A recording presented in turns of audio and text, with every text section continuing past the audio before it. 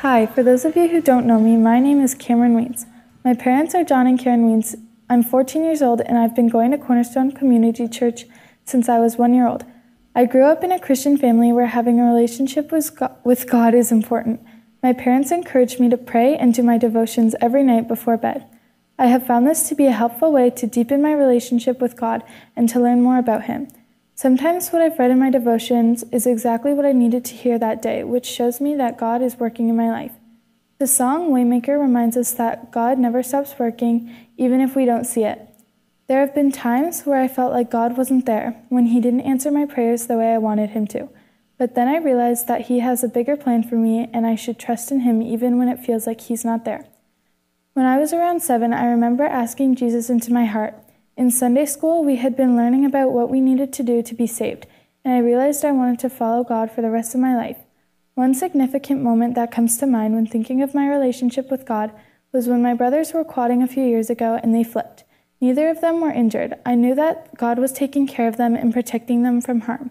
It made me realize how real God is and that I can trust in Him. I see God's goodness and faithfulness all the time in so many things He's provided, including my family and friends, answered prayers, and through everything He's created.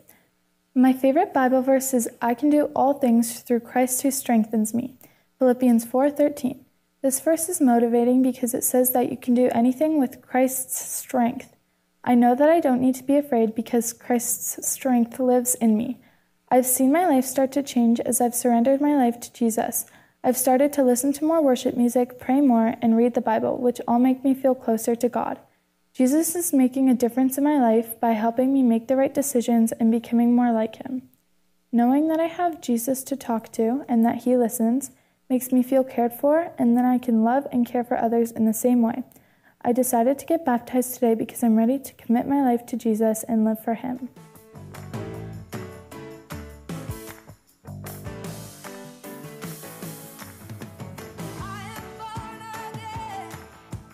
My name is Levi Bain, and my parents are Kevin and Sherry Bain, who have blessed me with the privilege of learning about God and His salvation through Jesus from the very beginning of my life. At a young age, I gave my life to God, but I didn't really know what that meant. In reality, I did not live a life that reflected what God desired for me. Because of my little knowledge and little faith, when I was exposed to more of the real world, my relationship with God became nothing. I started to think that I know it all, and that there was no need for God. It was the summer of 2020 that I came to realize that I needed a Savior to save me from my sins. As I confessed my need for forgiveness, I began to trust that Jesus died and rose again for me. And slowly, He really came into my life. With Jesus as the center of my life, I find I am more joyful, and He has helped me grow in self-control and patience. He has helped me to make much better choices with my life. Every time I go to Camp Crossroads, I gain a new perspective of God and life. A significant breakthrough moment in my walk with God was last summer when I went to camp. Josh Clausen was the speaker, and that Wednesday night, he invited us to confess our sins and make God the center of our life. As I did that again, God helped me to create better habits with reading the Bible and praying. I felt like that moment I chose to trust in God and worship Him with 100% of my life. There have been many people who have influenced me to make the decision of getting baptized today. My parents have been very influential in my life, answering most of the questions I have had. From a young age, they have taught me to believe and trust in God fully. I'm fortunate to have 4 grandparents who have been very involved in my life and love and follow God. I am very thankful for youth leaders who have consistently shown me to live a life that reflects Jesus in many ways. As I've grown up, worship songs have become much more meaningful to me, and I've come to realize that we are celebrating who Jesus is and what He has done when we worship. As my relationship with Jesus grows, I find myself thinking about these songs and singing them with more passion. One of my favorite Bible verses is Matthew 6:25. Therefore, I tell you, do not worry about your life, what you will eat or drink, or about your body, what you will wear. Is life not more than food? And is the body more than clothes? This verse reminds me that life is not about my pleasure or perfect circumstance. Even though I tend to worry about these things, when I read this verse, I'm reminded that God is enough for me, and He will provide for me. I don't need to worry about meaningless things, but instead put my energy into making disciples. I'm choosing to be baptized today to publicly declare my faith in Jesus and to share with the world that I will walk with him for the rest of my life. I hope I can use my gifts God has given me to make more disciples of Jesus.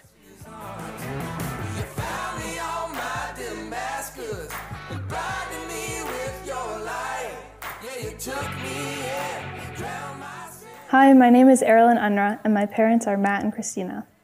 My parents have been a strong influence in my faith ever since I was really young.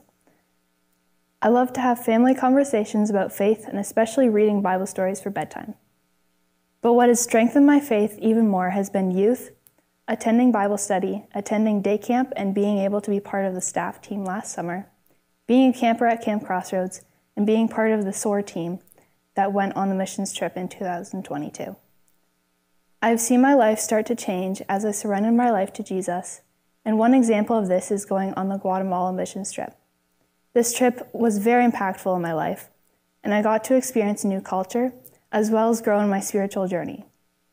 I learned that I can be free to worship God, and it doesn't matter what others think of me, because my identity is in Christ. I'm a daughter of a loving, gracious King who welcomes me into his family with open arms.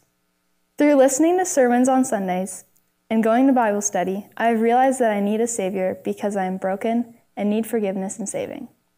The wages of sin is death, but because Christ has traded places with me, he offers me peace, comfort, forgiveness, love, and eternal life. I've made the choice to get baptized because I've realized that I am sinful by nature, but God still loves me no matter what I've done or what I will do. I don't have to do anything to deserve his love. As well as that, I don't have to do anything to make him love me more or less than he already does, because he loves me the maximum amount. In other words, I am loved unconditionally.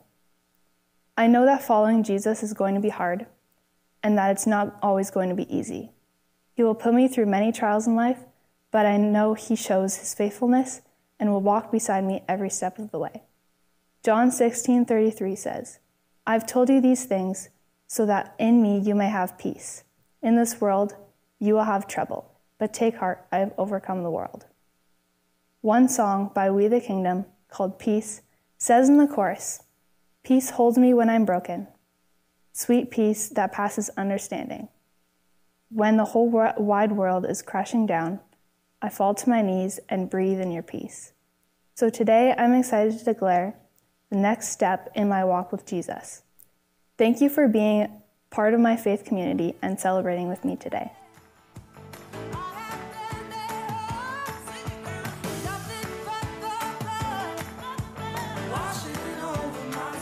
My name is Noah White. My parents are Adam and Emma White. I was raised in a Christian home, and I've always known about God. Conversations with my parents and going to Sunday school has taught me about how much God loves me and how he is always there for me.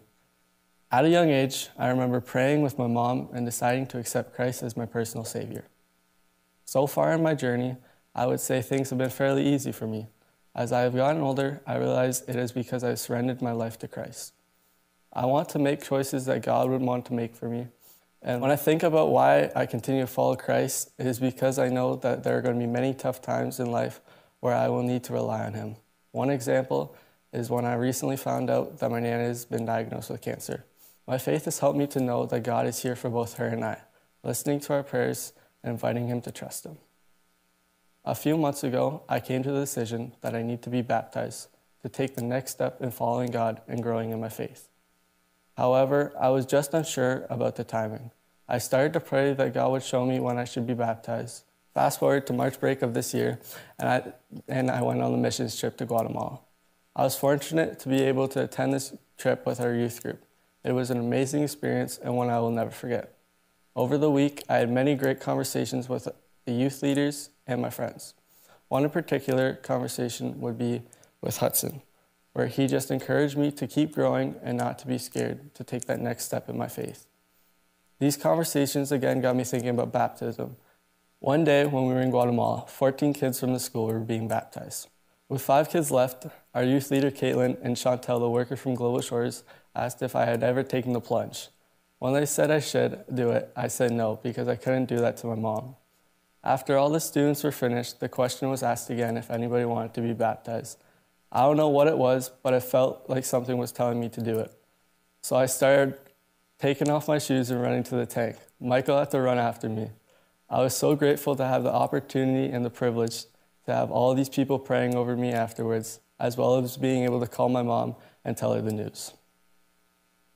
A verse that has been important to me in my life right now is Joshua 1, verse 9. Be strong and courageous, do not be afraid, do not be discouraged, for the Lord your God will be there wherever you go. When I reflect on how much God has done for me, I always think about the amazing opportunities I've been given from him. I'm so thankful for my family, community, youth leaders, and friendships that care for me and always encourage me.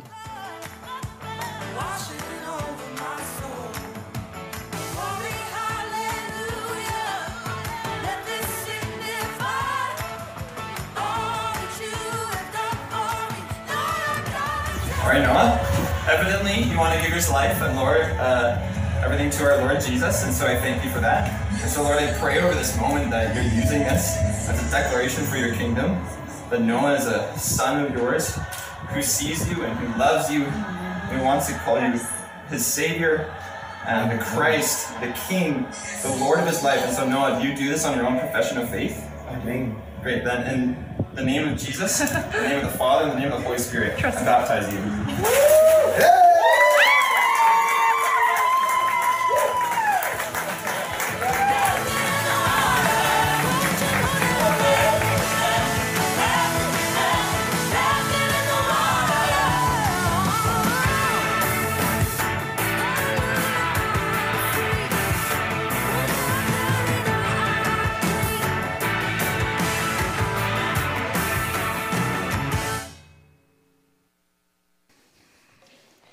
So this is our last message in our Easter series, where we've been looking at the appearances of Jesus after his resurrection and before his ascension to his disciples, where Jesus meets his disciples in the messy parts of life.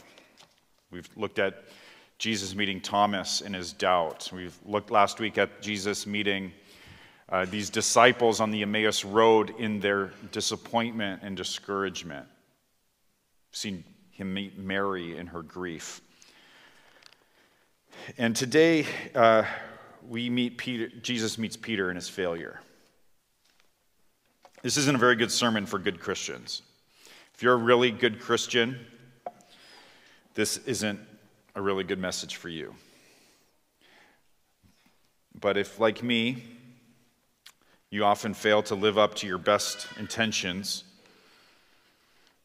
if, like me, you're someone who often does dumb things or says dumb things, I think we see a beautiful revelation of who Jesus is in this story. This is the story about Simon Peter. I don't know how much you know about Simon Peter, but allow me to set the scene with you from a few episodes from Simon's life. He was one of the 12 disciples, and he was one of the 3 of the inner circle.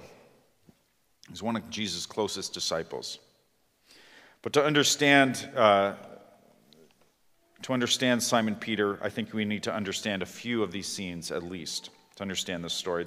The first scene is Simon called by the Sea of Galilee, the same sea that this story in John 21 takes place. The Sea of Tiberias, which in verse 1 is it's just another name for the Sea of Galilee. It's the same body of water.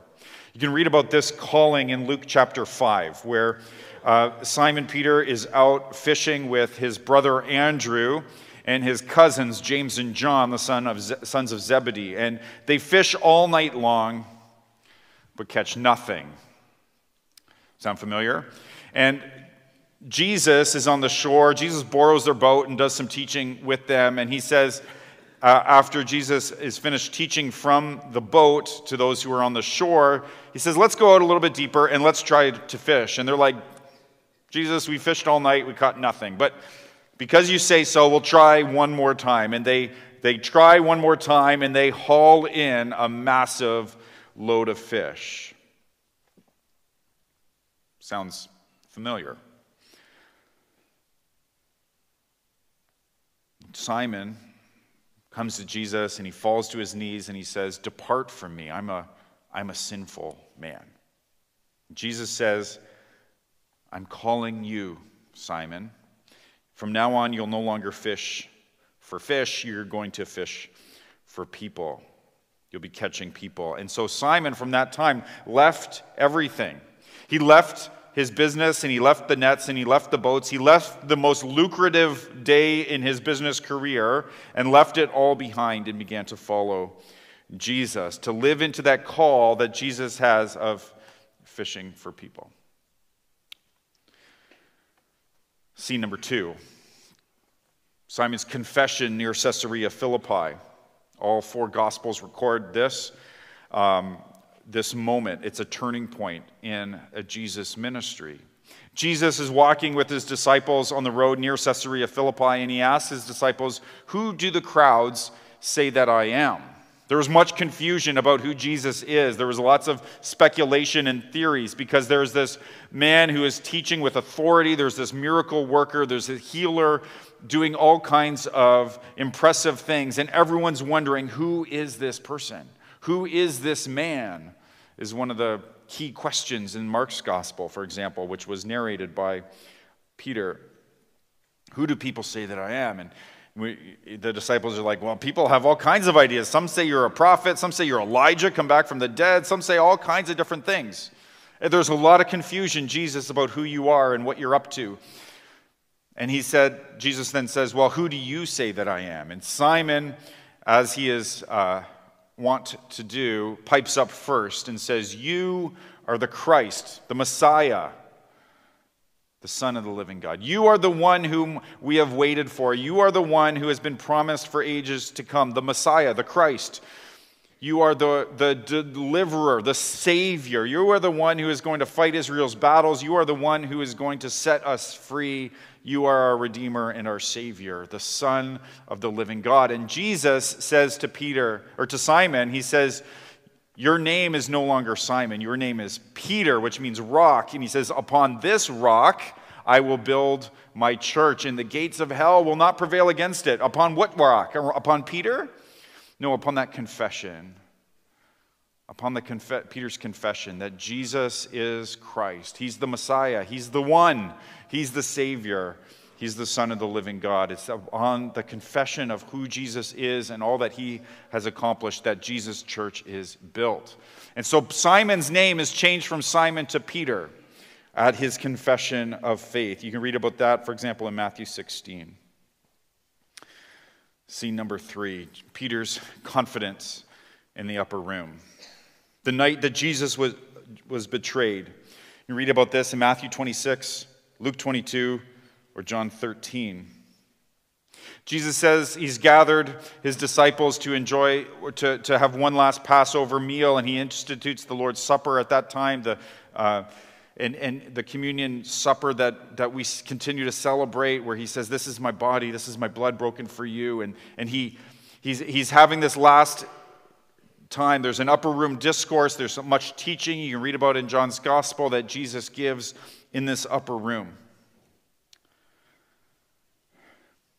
He's about to be betrayed by Judas, who's there together with them. He's about to go on trial later that night, and through the night and the next morning be put to death on the cross. And he says to his disciples, tonight all of you are going to fall away because of me. All of you, in a few hours, all of you who have left everything to follow me for these last 3 years, all of you are going to desert me. You're all going to run away. You're all going to turn tail. You're all going to leave me alone. And Peter again pipes up and he says, Lord, even I can see these 11 guys doing that. But even if all of them do it, I will never desert you. I am ready to even die with you. I will never. I'm ready to die with you. And Jesus says to Peter, Peter, tonight, before the rooster crows in the morning, you're going to deny me 3 times. Satan has asked to sift you, he says, but I've prayed for you. And when you have returned, Strengthen your brothers. Jesus predicts that Peter is going to deny Jesus 3 times, and he says Satan is going to want to kind of sift or eclipse you. He's going to want to separate us. But I've prayed for you, and I'm predicting not only that you're going to deny me, but that we're going to return together. And when you do, strengthen your brothers. But Peter's full of brash and bravado, full of self-confidence. Yeah, full of pride. Those guys, they may desert you, but I will never. I'm ready to die with you. Scene number 4. Later that night, Peter, after Jesus' arrest, follows the mob to the high priest's house.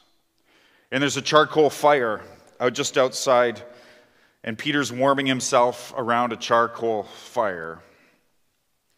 And 3 times he's asked, well, aren't you one of his disciples? 3 times. I do not know the man. I do not know the man. And Mark's gospel, again narrated by Peter to Mark, is the most damning of all. He says, Peter began to swear and to curse. He's cussing. He's swearing, I do not know the bleeping man. May I be damned if I do. Around a charcoal fire, the rooster crows. And it says, Peter went out and he wept bitterly. Resurrection Sunday, Luke 24. Remember, we looked at this if you were here last week. These Cleopas and likely his wife Mary are walking from Jerusalem to Emmaus. They meet Jesus. Jesus is made known to them in the breaking of the bread as he explains the scripture to them. And they're like, oh, that is Jesus. Jesus is obviously a little different in a resurrected form, right? There's many times in these resurrection appearances, the disciples don't recognize him right away because he's the same and yet somehow different. 1 Corinthians 15 explains that a little bit if you're interested. But those disciples then return to Jerusalem, and they meet the larger group of disciples, probably in that same upper room, and the disciples are like, Cleopas is going back with the news that Jesus is really risen. We've seen him, and they're greeted by the disciples in Jerusalem saying, the Lord is risen, and he's appeared to Simon. And they're like, yeah, we know he's risen. We met him too. So Jesus, on Resurrection Sunday, sets aside a personal and private meeting with Simon Peter. We don't know what happened at that meeting. It's private. But sets the stage for this, now a later appearance, recorded for us in John 21. And I think this little episode, this little story, shows more clearly than anywhere else what Jesus will be like when we fail him. You might wrestle with that question. What will Jesus be like if I fail him? What will Jesus be like if I'm not really, really good at being really, really good? What will Jesus be like with me? How will Jesus relate to me if I deny him by my actions and my words? What will Jesus be like when I fail him? How can I expect to relate with him? 3 thoughts to answer this question. How will Jesus relate to failed disciples? Well, the first is that Jesus welcomes Peter. John, who's the beloved disciple, the disciple Jesus loves, he doesn't name himself. He's the one who's like, we've been here before. We're replaying this story again. Did fish all night, catch nothing, try one more time at the word of someone else, and we catch way more than we can handle. We've been here. This is obviously the Lord. They're 100 yards away. It's probably hard to recognize across that distance. This is Jesus. And Peter, in character, is like, It's Jesus. And he just leaves the rest of the 153 fish and the boats and everything for the other guys to bring in. And he hops in the water and he's running. He wants to be near Jesus. And what's Jesus' response when Peter boldly comes before him? As a failed disciple, Peter boldly comes towards Jesus. What's Jesus' response? Get out of here. I'll wait for the more faithful, hardworking disciples. No. Let's have breakfast. Let's have breakfast. All together with the community of disciples. Peter didn't run away from Jesus. Peter didn't run away from the community of disciples, even though he was exposed as a failure. See, they all knew. They all knew about Peter's denial. John was there. John overheard it. They knew what Peter had done. Friends, our spiritual maturity is revealed not so much by how well we obey, but by how we respond when we don't obey. Our spiritual maturity is revealed not by how well you obey, because you can obey for all kinds of reasons. Many of us obey out of pride or fear. Spiritual maturity is revealed by how you respond when you fail. You see, we believe our relationship with God is based on Jesus' obedience, not mine and not yours.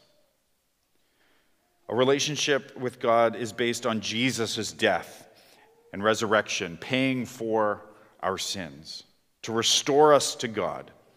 In our relationship with God, what we contribute is sin that breaks the relationship. It's all of grace. Grace from beginning to end. Grace upon grace upon grace. We contribute nothing. And so when we come face to face with our sin, with our failure, when we're exposed for not being perfectly faithful, when we're exposed as failures, as sinners, as broken people, it'll expose whether we believe in grace or not. If we feel when we come face to face with our sin, when we're exposed as being broken, if our response is to run away from Jesus or to run away from the community of disciples, isn't that showing a little bit that we at least think that some of it is based on how well we behave? That we're having confidence in ourselves. You see, if I believe that my relationship with God is sustained by my obedience to Jesus, then failure is devastating. But if it's grace, if my relationship with God is based on Jesus' record and his obedience and his death and resurrection, my failure actually changes none of that. That we're just as secure in the love of God as when we're faithful, as when we're unfaithful. There's 2 charcoal fires, but in between is the death and resurrection of Jesus, and that makes all the difference. You know, Jesus was hanging on the cross. He didn't shout out, "Guys, try your best. Go for it. Go all in." On the cross, he said what? "It is finished." He remembers your sin no more. You don't have to pay him back. If, like me, you're a failed disciple, you don't have to make up for it. You don't have to pay him back. He's paid for it. You don't have to go into a timeout. It's by grace. You're like, "Yeah, but I sin every day." Yes, well, guess what? His mercies are new every morning. And his faithfulness is very great. See, Peter was so confident in himself, right? He had confidence in his confidence in Jesus. He was trusting in his trusting in Jesus. He had faith in his faith. Yeah, these guys might desert you, but I would never do that. And Peter is learning that his faithfulness and his strength and his zeal for Jesus are not reliable sources for a lasting relationship with God. His faithfulness, his strength, his zeal, his service will not sustain a relationship with God. I've had to learn this. Have you had to learn this? Hard work, determination, grit it out, gut it out. It's not the same thing as spiritual strength. In my life, that's led to failures in an area where I felt confident in myself. But listen, friends, Jesus is the friend of failed disciples. He welcomes Peter's to come into his presence. Jesus welcomes Peter. Let's have breakfast, which is an invitation to intimacy, to friendship. Secondly, I better hurry up. Jesus heals Peter. He asks him in the Greek, Simon Bar Jonah. Simon Bar, which means son of. English translation says John, but it's Greek, Jonah. Jonah remind you of anyone? The failed prophet, the one who went down to Tarshish, who went down into the belly of a ship, who went down into the sea, who went down into the belly of the fish, who went down, down, down, away from God, but who was given a fresh start by the grace of God. Simon, son of Jonah, do you love me more than these? What are the these? The fish? Do you love me more than the fish? Do you love me more than the nets and the boats, the fishing profession? Do you love me more than these guys love me? Is what he's asking. Simon, do you love me more than these guys love me? Do you still have the bravado to say, I would never do that?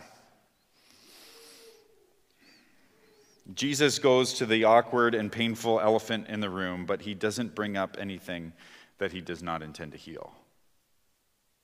He goes to the heart of the matter, but he only goes to places where he intends to bring his healing.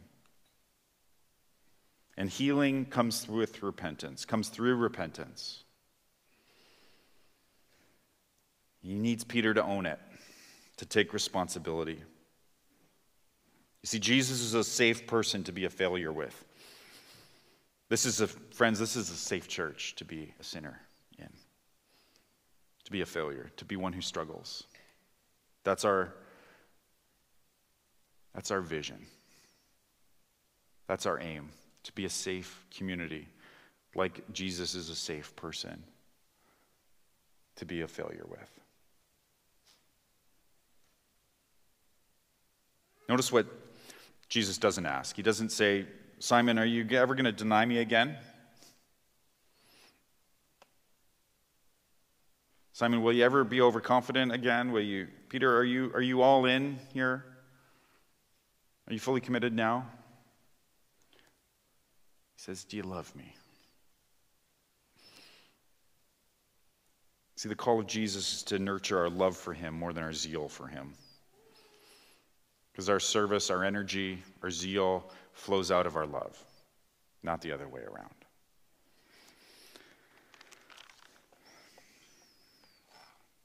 And then lastly, Jesus restores Peter. He asks him not once, not twice, but 3 times. Can you imagine being the other disciples kind of overhearing that? And you're like, oh, he asked him again. Eek, he asked him a 3rd time. Like he goes to the awkward place. He goes to the hard place. To match Peter's 3 denials, he asks him 3 times. It's important to know that the number 3 in Scripture is an image or a symbol of completion, being complete, completeness. Remember Isaiah 6? Isaiah has this vision of around the throne of God, and there's angels, and they're flying. And what do they say? They say, holy, Holy, holy, completely, utterly holy is the Lord Almighty. 3 is this image of completion. You see, Jesus' restoration of Peter is as thorough as Peter's denial. And Jesus' restoration, Jesus' healing, will have the last and loudest word in Peter's life. Peter, your failure will not define you. Jesus' love defines you. Peter, your denials will not define who you are. Jesus' grace will. Jesus has the last word. His love is greater than your sins, and grace is stronger than your shame. And so Peter receives a commission again. Feed my sheep. Shepherd my sheep. Feed my lambs. Take care of my people. Not with this bravado and overconfidence and self-righteousness and self-confidence of saying, I'm better and I love Jesus more than all of y'all. Just feed them. Feed them my grace. Peter, you're humbled in repentance and you're ready to feed my people. And he did. A few days later, Pentecost, the Holy Spirit comes, is poured out on the church. Who is preaching that sermon that results in 3,000 being baptized in the name of Jesus? It's Peter. Though we read in Acts and in Galatians that Peter still struggled, Peter still messed up, he still got it wrong, and yet he was ready to confess his sin and repent. Peter had thought that he would be the greatest leader in the Christian church because he would obey the best. That he would be the most faithful, that he was the most devoted, and that's what would qualify him to be the greatest leader in the Christian church. And what Jesus is saying is, no, it's your repentance that qualifies you. The greatest repenter is those who get to lead. See, Peter had this confidence that it was his obedience and his performance would qualify him the most, and he'd perform the worst.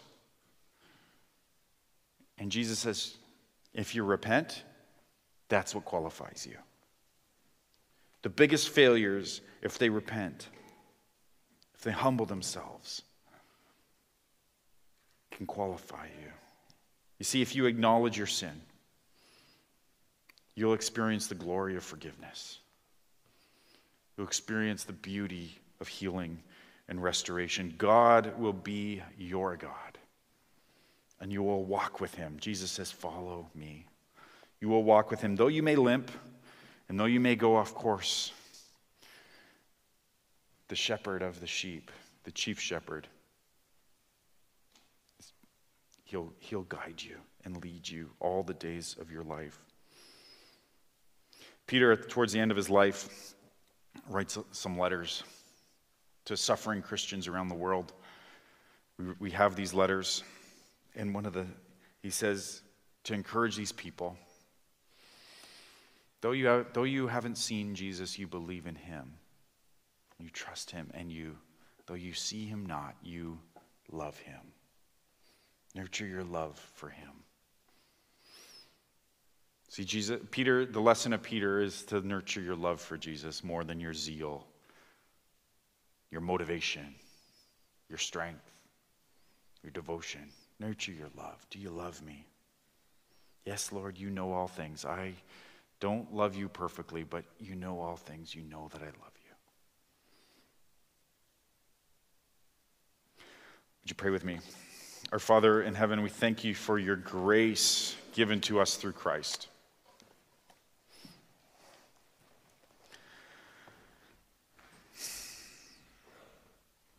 Father, we do acknowledge our sin. We confess that we often get it wrong, and we're often overconfident and self-confident. Like Peter, we say dumb things. We think too highly of ourselves. But Jesus, we just love that you are a God who heals and restores anyone who would come to you and repent. So we own our sin. We own it. We stop making excuses in these moments, and we say, would you heal us? Would you welcome us? Would you meet us? May my brothers and sisters in this room and anyone who hears my voice, Lord, would they experience that you are a God who is rich in love, who loves to cover over a multitude of sins by your grace and throw them in the depths of the sea and remember them no more, and to give us a new start, a new life, to give us your Spirit. So, Lord Jesus, we declare our love for you, our love for your grace today. And it's through Jesus we pray. Amen.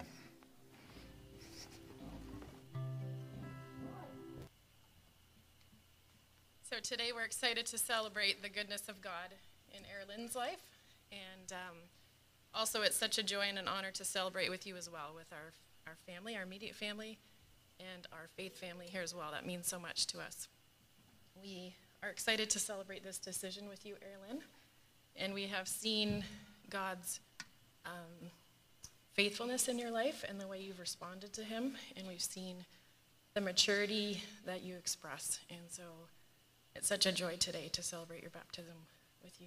Dad and I are so honored, and we're so excited for you. We see the goodness and truth that Jesus has put in you, and that's something that you take seriously and that you seek to live out in your life.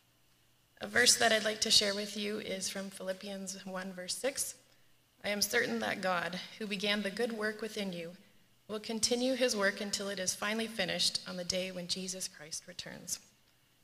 Are you trusting in Jesus as your Savior? And do you intend to follow him as your Lord? Yes. Upon the confession of your faith, I baptize you in the name of the Father, the Son, and the Holy Spirit.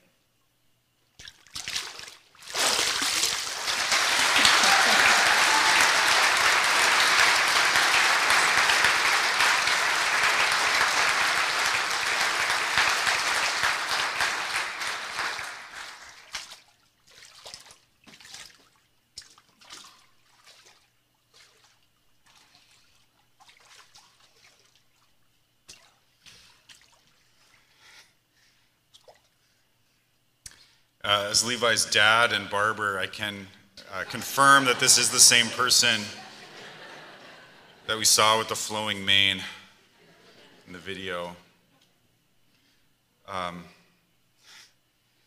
Levi, from the day you were born, you've been surrounded by love. I know that because I'm your dad. And I know that the Lord has set his love on you. And he's loved you as a father far better than I could have.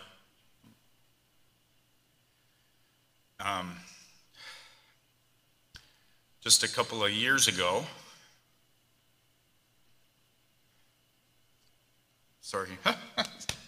this moment was but a flicker of faith in the prayers of Mom and I,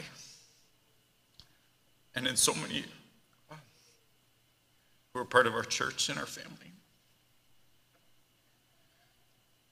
So I want to acknowledge the Lord's faithfulness to you. He's been so good to you. And we've seen you turn towards him. And that's borne great fruit in your life. You are a different boy than you were a couple years ago.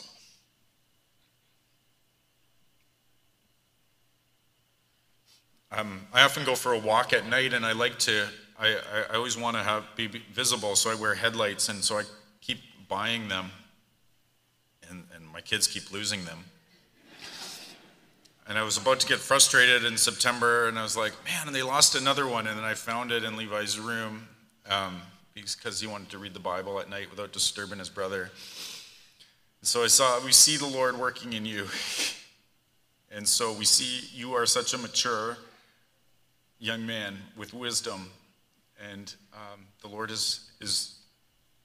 has grabbed your heart, and we're just so thankful. We love you. This family loves you. This faith family loves you. All right, I'm going to stop talking. Levi, are you right now trusting in Jesus as your Savior, and do you tend to follow him as the Lord of your life for the rest of your life? Yes. And so, based on your confession of faith in Jesus, I baptize you in the name of the Father, and the Son, and the Holy Spirit. Love you.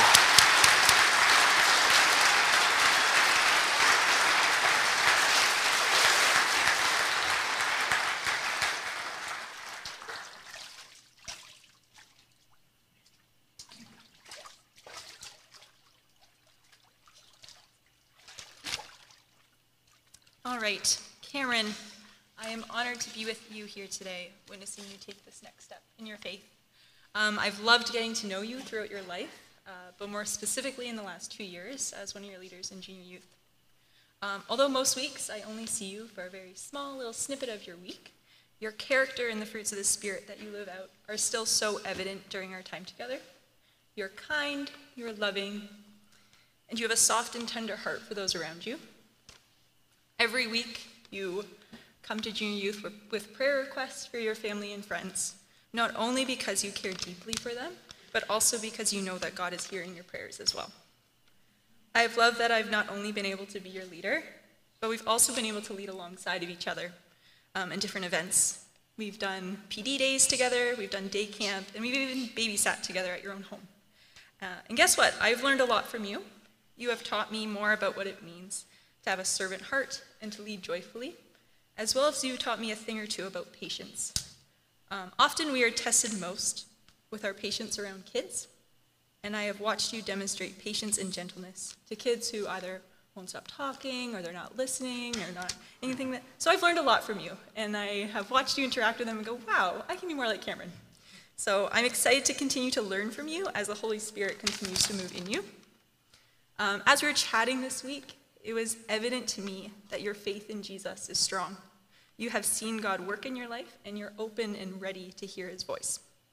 In Psalm 139, we're reminded of the infinite knowledge of God and how he knows us, and he's taking those steps ahead of us, and how he is with us, and most importantly, he'll hold us fast.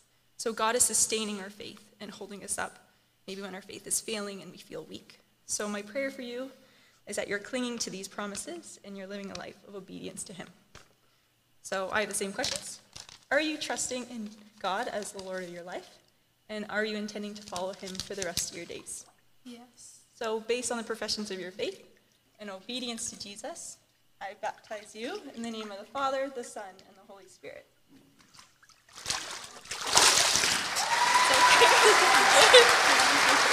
Good.